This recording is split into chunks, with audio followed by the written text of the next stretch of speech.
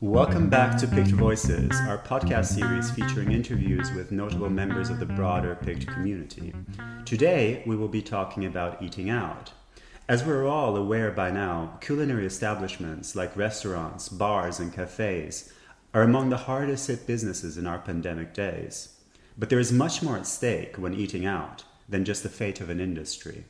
Eating out is about our cultural identity. It is about our patterns of socialization.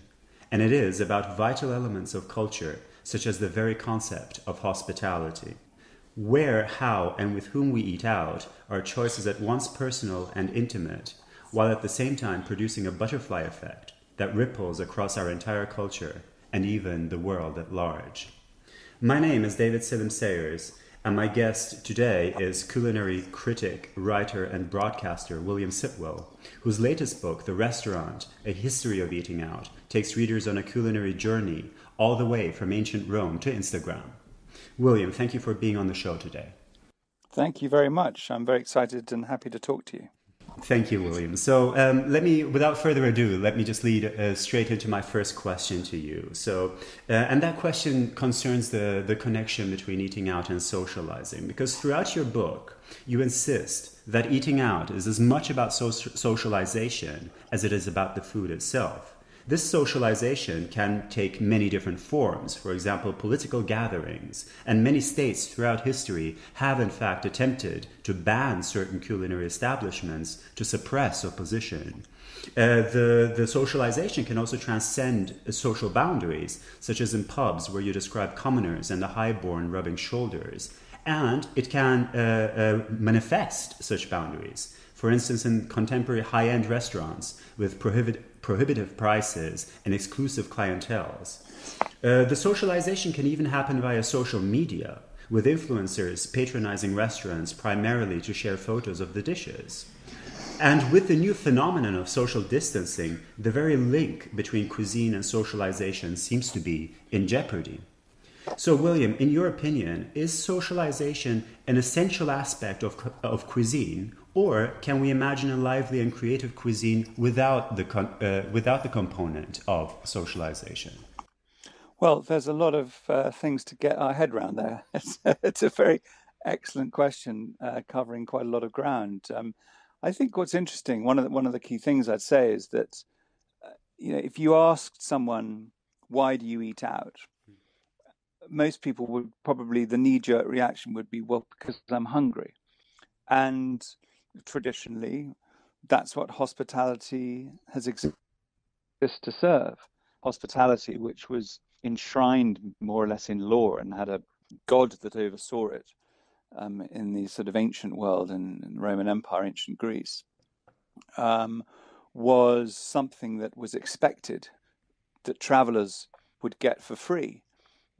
Hospitality was stretched across the Roman Empire as an administrative thing, in the same way that its taxes, language, and laws stretched. And a traveler across an empire, and it was pretty similar within the Ottoman Empire, could again expect hospitality to be given. And that hospitality was sating a very basic need, which was the need for food, the need for sustenance in order to be able to survive.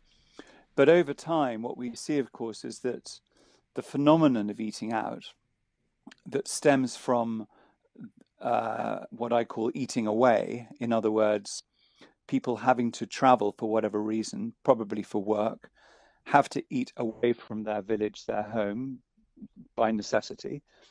Once that eating away becomes established and a building is built in order to serve it, it becomes eating out.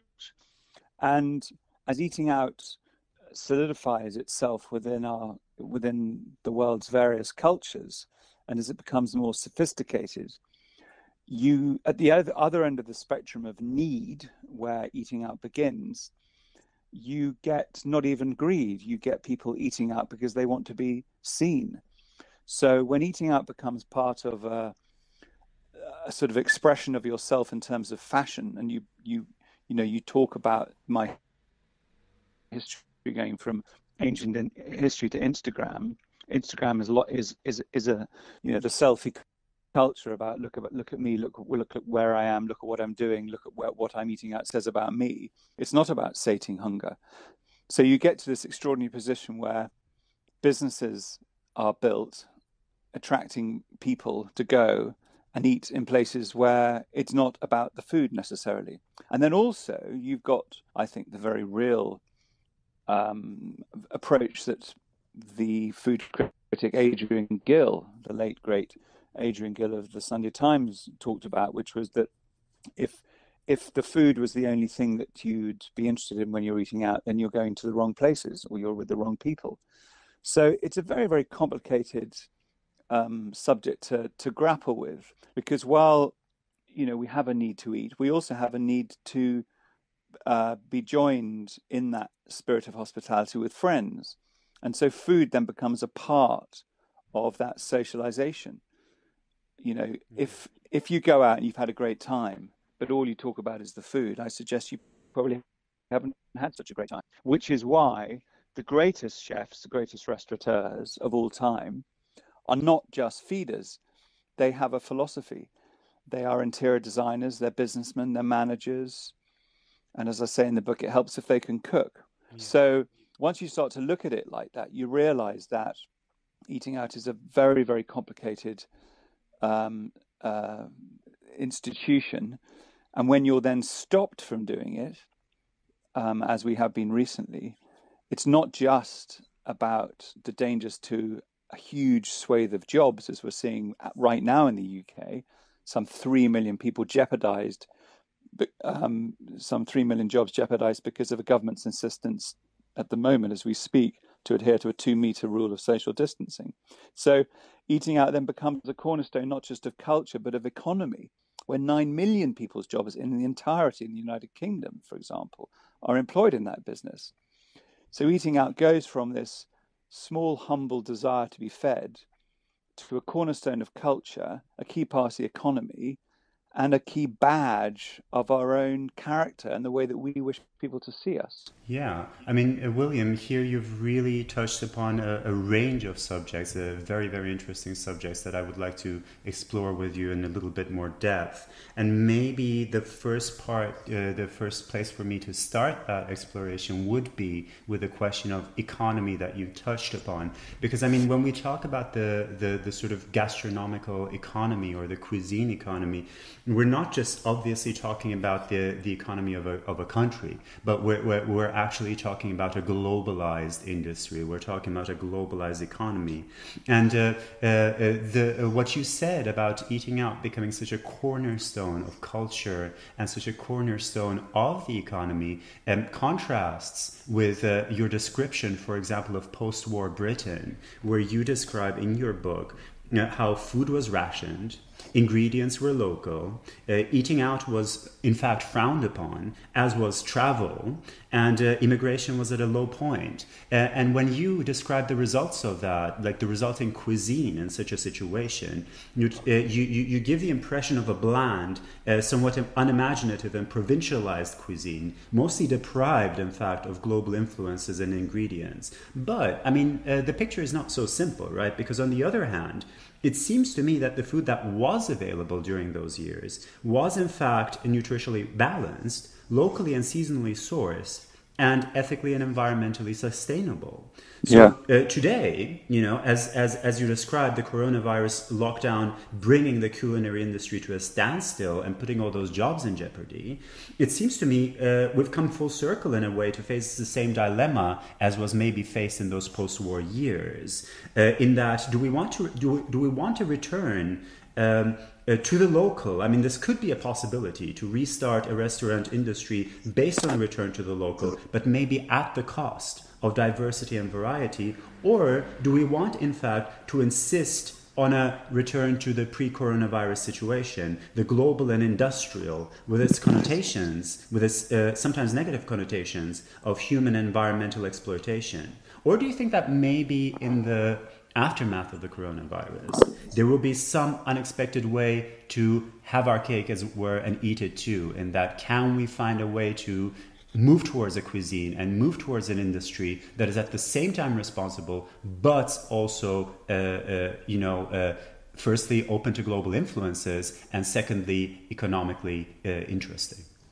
Well, the first thing I'd say that in those bleak post-war years, the British, Britain was, I suppose, in order to be able to, by dint of the need to survive, was insular and inward-looking, because it was very important during the war and in the years that immediately preceded it that rationing was maintained, because the supply chains were going to take some time to get up and running. So the kind of cultural acceptance of rationing was a very important thing, because if people were unhappy with the situation they faced, then you would have seen people revolting against it and rebelling against it. So the insular situation that we saw in those fairly difficult years after the war, I think, helped to create a stabilized society. But of course, then what you have over the coming years is you see the growth of globalization, fueled by the ability to travel, as travel is democratized, and as supply chains and technology enables people to communicate very quickly across the world, which means that you get to a position that we were at the beginning of this year, where decades of immigration and of travel mean that culturally we are exposed to all the upsides of globalization, which is we have our palate broadened and we're able to eat food from all across the world. So you could say that the cat is out of the bag in terms of our exposure to all these foreign influences and the joys that come with that. So if, as you say, we then find ourselves back full circle to a situation where we're focused on the local, by, again, necessity, because, actually supply chains haven't been affected, but there has been a feeling of thinking about local cuisine, people not going to their supermarkets as much, even now, because there are queues, using box schemes, organic vegetables, using your farmers markets. But actually, whilst in some ways we may have come circle in terms of the focus on the local, because of our exposure to the global, there are still, the most extraordinary array of ingredients. So whatever we're cooking now, it is a lot more exciting than it was in the 1950s. So we've already exposed our palates to that level of excitement. So I don't think there'll be any going back. The negative consequences, of course, of COVID are this inability to rub shoulder to shoulder, to meet strangers, to meet friends, to enable great chefs who are fantastic arbiters of the cuisines that they represent, either because they're immigrants or because they've taught themselves how to cook those foods because they love them, they've traveled to those places. And I think it's a big shame if a lot of these restaurants cannot operate because of COVID restrictions. It does mean, I think, that culturally, I think that is a shame, because our focus becomes more narrow. If we're cooking more at home, it's about our own abilities to cook rather than being able to enjoy the fruits of other people's labors. Yes. But I think in terms of, what you were saying in terms of the supply chains not being really significantly interrupted, and also the ability to rub shoulders. When you were saying that, I was thinking over here in Paris, now that the lockdown is lifted, and cafes and restaurants have been given the limited freedom to welcome guests again, at least on the sidewalks where they're allowed to put their tables. And now when I walk past those cafes and restaurants that are now mostly on the streets, people are on the streets, but people are decidedly and very aggressively rubbing shoulders, as it were. So Oh, are they? That's yes, interesting. yes, So they you're are. seeing Yeah, you're yeah. seeing a rebellion on a small level. Oh, absolutely. And I think it's something that is sort of very like the cafe culture, the sort of communal culture of dining out and eating out and having a coffee in the afternoon. That is something so ingrained in the Parisian culture that I think it's difficult for people to imagine this city without these kinds of socializations that are occasioned by coming together for food or for a simple, just to have a sip of something to drink. But so you don't really anticipate any kind of major reshuffle in the way that globally food is supplied and sourced. Well, I don't, because these supply lines and these businesses exist. Of course, where they will be affected is if the need for imports diminishes. So, if because of government restrictions, huge swathes of the restaurant business go out of business, go bust, and therefore there isn't a need for specific ingredients, then those ingredients won't come in, and then they won't then be widely available because the source of those ingredients themselves might find themselves going out of business. Absolutely. Um, so only time will tell. It depends on what the various governments do, and it depends on whether people adhere to those restrictions. And actually, if people vote by their feet, and I know this isn't particularly specifically relevant to our conversation, but while we're talking about it, if thousands can gather and protest for whatever reason, it's very hard to try and insist that you can't go to the pub in a group of six of you. Yeah. So I think that I don't think that the European nations will tolerate being told that they can't express themselves Yeah, and I think in that way. So I think that I don't think that people will accept it. So as I say, globalization exists. There's many good things about it. So I don't see that ultimately as being affected. And as I say, supermarkets are very sophisticated. The logistical chains are in very good health. Shops have not run out of food. So I don't see that as being a long-term trend, yes, in and I terms of globalization being, being diminished. yes, I mean, I agree with you, and in fact, as concerns people voting with their feet, I think you're absolutely right. We're seeing very well right now that, as a matter of fact, if you want to, I mean, governments can hardly impose something if there is not enough consensus from the bottom to sort of support that decision and to go along with that decision from the top. That has become abundantly clear in the days and weeks that we've just experienced. Regarding, I mean, what you were saying earlier about all the different foreign ingredients, all the different sort of cultural influences coming to bear upon the cuisine that is at our disposal. I wanted to dig a little bit further into that because when we look at the place of cuisine within culture, also when I look at it as a scholar of culture, I see that cuisine is on the one hand, cuisine is one of the most porous aspects of culture because it exudes and absorbs influences to and from around the world. But at the same time, cuisine is one of the most tenacious aspects of culture, and it can survive even when its originating communities cease to exist. One example is the Ottoman Empire, to which you also devote a chapter in your book. There's a very interesting film, a 2003 film, filmed in Greece, called Politiki Cousina, by Tassos Boumetis, and translated into English as A Touch of Spice. And here, Ottoman cuisine and the cultural dimension of Ottoman cuisine is highlighted in that, on the one hand, Ottoman cuisine is presented as a thoroughly hybrid cuisine, thriving on contributions from the empire's various ethno-religious communities. But on the other hand, in the 19th century, these communities were torn apart by war, genocide, and the emerging ideology of nationalism, but the cuisine survived, going on to become perhaps the most influential aspect of Ottoman culture that is still alive today. So, on the one hand, cuisine seems to be kind of a focal point of national and maybe via national, even personal identity, right? But on the other hand, cuisine is incredibly porous and permeable, and intercultural influences abound. So could you speak a little bit to this tension in cuisine between representing cultural identity and transcending it? Yes, I mean, I have to say this is one of my favorite sort of subjects that unintentionally seem to crop up from my book.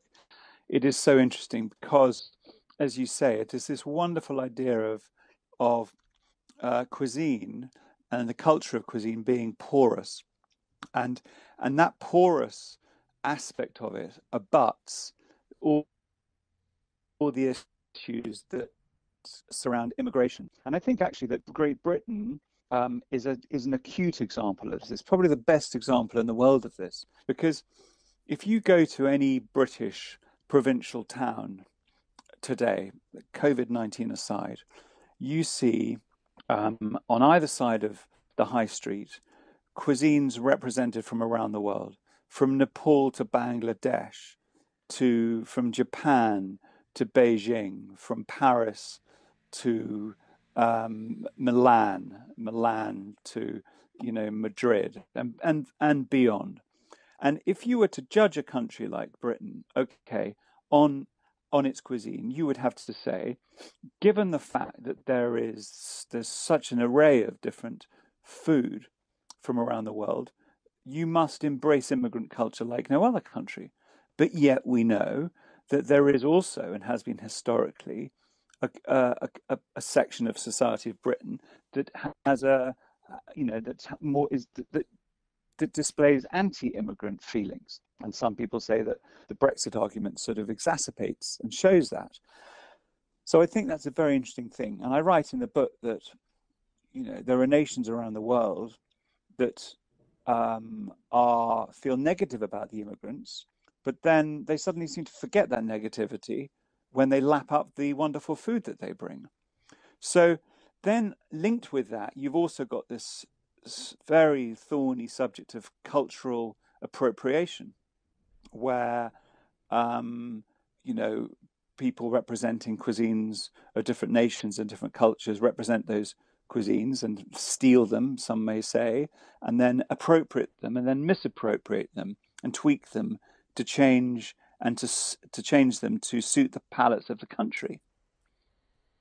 And we see this in America with sort of Mexican cuisine, the bastardization of tacos. Mm-hmm. But then you see, in fact, even in there are examples in the United States of Mexican immigrants themselves doing it, Italian immigrants themselves doing it, bastardizing their own cuisines to satisfy the more simpler palates of their fellow countrymen in those countries in which they have settled. Yes. So sometimes the bastardization of food can be blamed on the immigrants who knew about them but changed them in order to make money. So it's a very complicated scenario.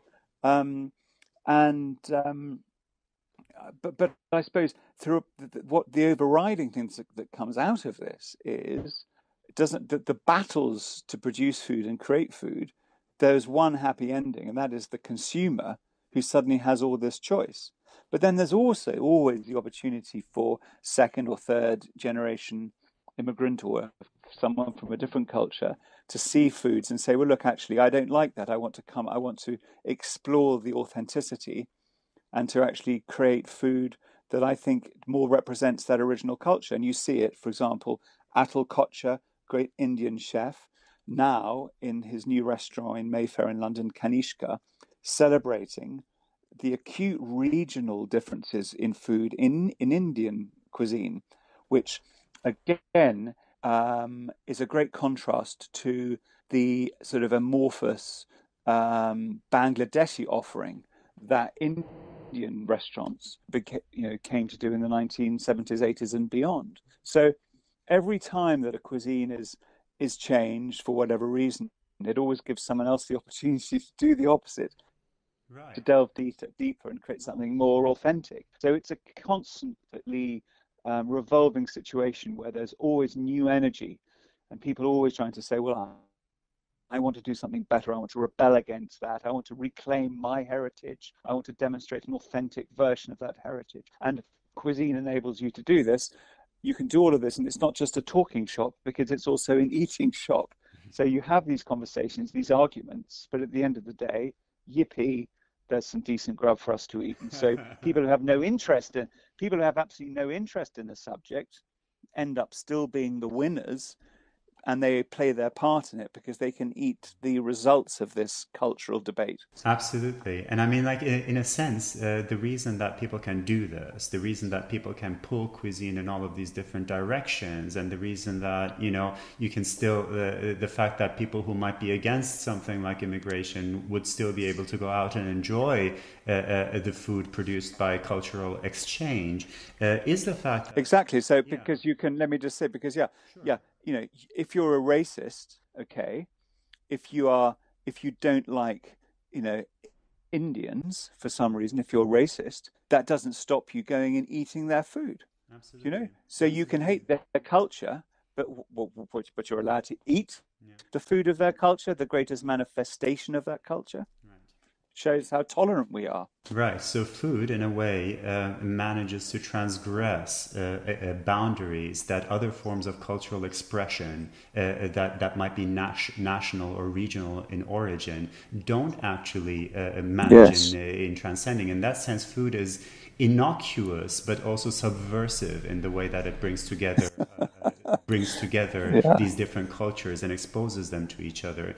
I think that's very well argued on your part, and this has something to do with the fact that food, cuisine, ultimately, no matter how many sort of Michelin-starred restaurants or sort of original celebrated star chefs we might have, remains a communal affair, remains in a sense a folkloric affair where it can be passed on, it can be reproduced, it can be meddled with, and it can be manipulated by anybody who chooses to tune in to the cultural discourse surrounding a specific kind of cuisine. And this cultural discourse kind of brings me back full circle to what you were saying at the very beginning of our interview, where you mentioned the concept of hospitality. And I want to come back to that in closing off the interview, because that is a very, very interesting concept for me. You do discuss, I mean, you already mentioned how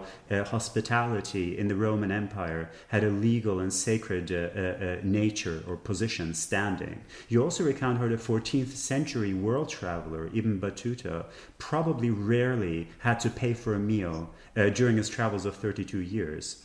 Well, indeed, as I was just saying, for most of world history, cuisine was a folkloric, communal, and freely shared cultural practice. But in your book, you also describe how, especially from the 19th century onwards, cuisine has entered a process of professionalization and commodification, with a chef rebranded as an individual creative genius, and food itself becoming another product to be sold. So do you think that cuisine is in some way decoupling itself from values such as community and hospitality? And asked in the opposite direction, do you think that such values as hospitality, which sound very, very nice in an abstract sense, do you think they can even be sustained in a society without actual manifestations, factual, tangible manifestations such as freely shared food? Well, I certainly think it's true that it's much harder today to travel the world without having to pay for food. Relatively recently, there was a great writer called Paddy Lee Fermor, and he traveled right across Europe, Eastern Europe, and he was fed because he entertained on his way. He stayed with people. He sang for his supper, literally, as so many people have done over the centuries. His conversation, his ability to pick up languages, his ability to connect and talk and entertain meant that he was fed for free wherever he traveled.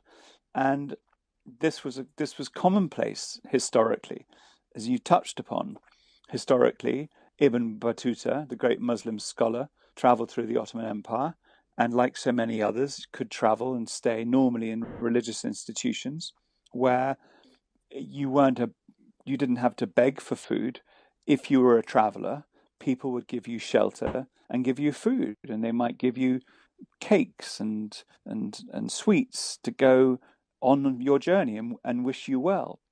But as cuisine has become more sophisticated, and as you say, as it's become this product, as chefs have become this sort of celebrated entity, so hospitality has gone from being something that is freely given, gratefully accepted, to something that is commercialized. So the very meaning of hospitality becomes obscured, divorced from its original meaning, which is giving of free. You know, when someone's hospitable in the home, that's absolutely it. You look after them and you feed them, the most important thing. Hospitality now, when we talk about it, is an industry. It's an enormous business. So has the whole concept of hospitality and in its original meaning been destroyed by this concept of food becoming such a globalized phenomenon and a business and something that so many people go into? And I think the answer probably has to be yes, because I don't think it's, if you turn up as a stranger and knock on someone's door, they call the police. They don't welcome you in and feed you. We are taught now to be, afraid and wary of strangers, not to welcome strangers in. We have electric gates. We have locks on our doors. We are very worried if people we don't know turn up. In COVID, even if our grandmother turns up, we can't let her in. So, that has exacerbated the idea of, hospitality. It now kills you because you can't rub shoulders to people. So the latest crisis has killed the concept even further, in that welcoming a stranger, A, is dangerous, and B, it could kill you. So we are in an extraordinary place today, and the giving and receiving of free gifts and drinks and food is now a Yes. I have no idea. I hope so, because it all comes down to eventually the goodwill of the human spirit, and we live by necessity and creativity. Right. Well, I mean, that is. So let's go from this and become givers. I, Sorry. I think that is a very, very important message to give, in fact, or to a kind of a reminder to put in front of people. I mean, I just remember yesterday our institute is in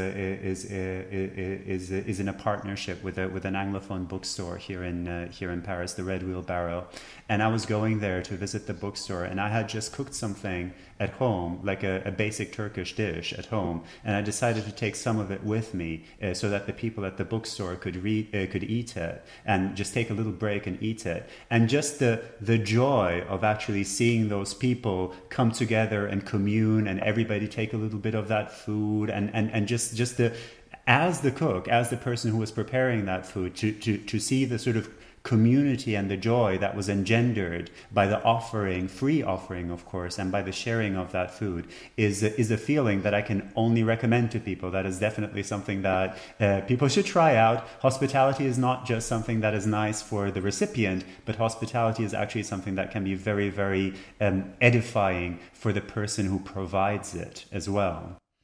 Yes, exactly. And unfortunately, bureaucracy means that when people try and hand out pots of jam, that if it's not, been industrially made, that, you should deny it, because that might kill you. So bureaucracy and disease, and greed and commerciality have all sort of come together in a perfect storm. But as you say, the old saying is, it is better to give than to receive. And I think that people should think about that. But I would say that, on the contrary to all of this, so many restaurants, particularly in the UK, the chefs have been giving. They've been cooking for key workers in our National Health Service, and they've not been doing this for money.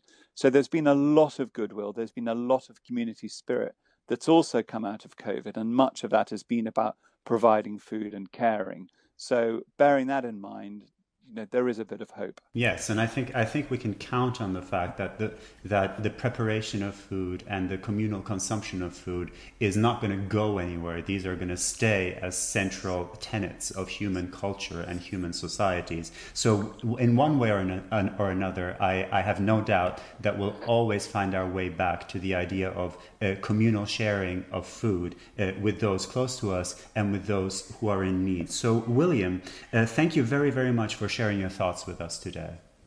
Thank you so much. And if anyone feels like further exploration, my book, The Restaurant, A History of Eating Out, is available through all good bookshops. But I've really enjoyed talking to you, and I really enjoyed examining some of these cultural influences that have emerged, some of them unexpectedly in my journey as I've written about this story. So thank you so much for your interest, and this is a discussion that we could keep going on. So thank you so much. I've really enjoyed it. It's absolutely a discussion that we could keep having, and once circumstances permit, and if and when you travel to Paris, I hope that you will also be with us, and we will get to meet you face to face, and hopefully maybe also do perhaps a book talk or a guest lecture for the Paris Institute over here.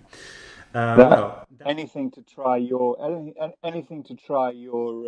Turkish treats. Oh, yes, absolutely. That will absolutely be a part of it. So that brings us to the end of another Picked Voices. Our live events, courses, and workshops will start up again as soon as health conditions permit. And you've heard, in return for a taste of my Turkish cuisine, William Sitwell might be persuaded to talk for us as well in person. So we can't wait to get to see all of you, all members of the Picked community in person again. In the meantime, thank you all for tuning in, and we hope to challenge you with another Picked podcast very soon.